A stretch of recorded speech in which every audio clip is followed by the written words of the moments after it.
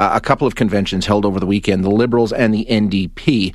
Now, the Prime Minister's address focused largely on the Conservatives. It was more of a campaign kickoff than a typical convention speech, a very partisan address, and with the election looming, he used much of his time not to talk so much about his record, but to try and damage the Conservatives under Erin O'Toole.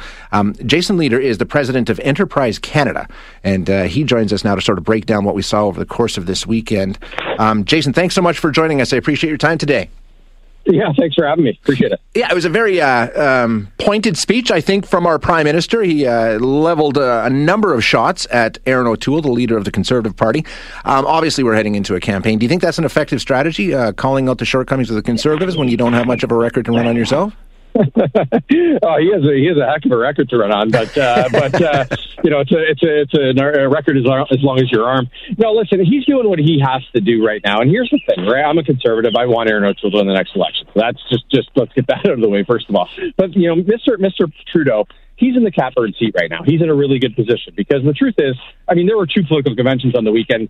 No Canadian outside of those, you know, the immediate families of the people involved really heard anything about these conventions.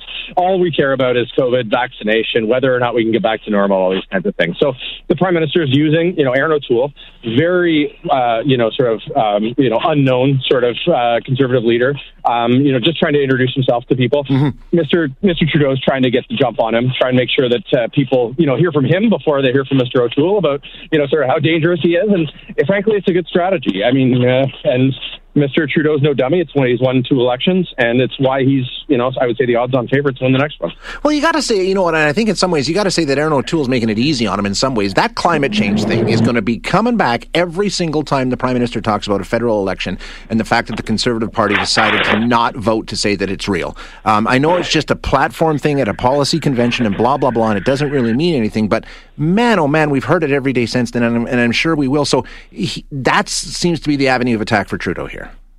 Yeah, Mr. O'Toole's party really did him a disservice, the party membership there. And, regardless of how you feel about climate change and Mr. Trudeau's, I would say, record on it, the truth is that, his party did him a huge disservice by voting against that piece.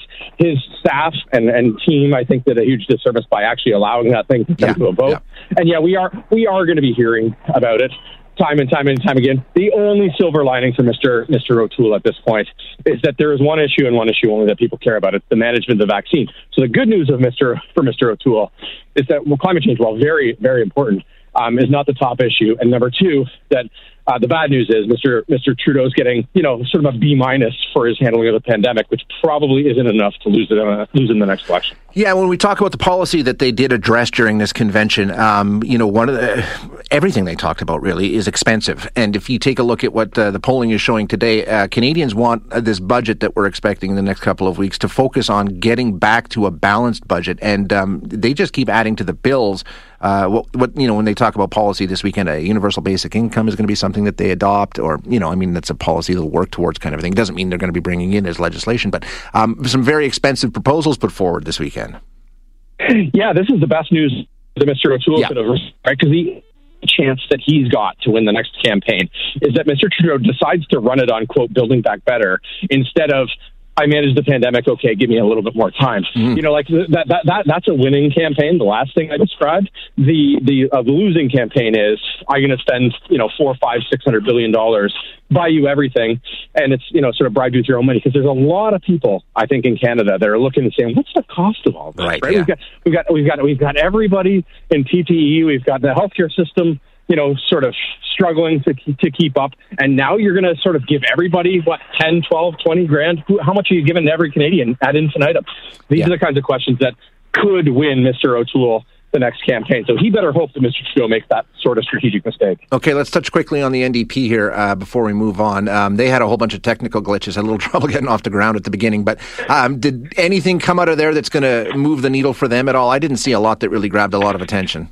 I don't know at all. The thing we know about the NDP is that Mr. Singh is a pretty popular leader, right? He sort of got this durable lead personally on Mr. Trudeau and Mr. O'Toole and the Green Party leader for that matter as well. And so he's got to focus on that. His personal popularity, they really didn't do a great job of showcasing him. Now, it is hard for opposition parties.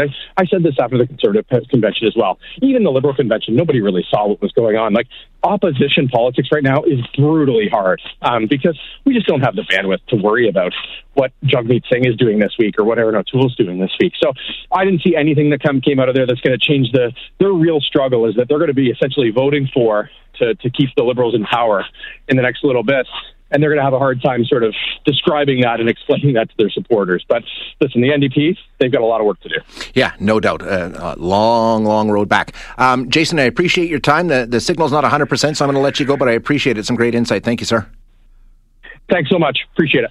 That is Jason Leader, who is with Enterprise Canada, one of the more prominent pundits in our country, talking about what took place over the course of the weekend. And, we've moved into campaign mode. There's no question about that. Is it going to be an effective strategy? I mean, I think it's always telling when a leader focuses more on the opposition than on their own record if you're an incumbent, right? If you don't have a record that you think you can win on, it's kind of easier to turn the needle to the other guy and say, oh, yeah, but if he got in, this would happen, and this would happen, and this would happen. And that's the strategy I feel we saw from Justin Trudeau this week. And now, sure, there are some avenues of attack there. There's no doubt. And he can make a lot of headway with, people who, have issues with some of the conservative things that came out of their convention. But it's going to be an interesting campaign because we're pretty divided. The latest polling shows the Liberals have a comfortable lead. They actually went up 5% in the last month and are moving into majority territory. So it's going to be a race to the finish here, and we'll have to see how it goes.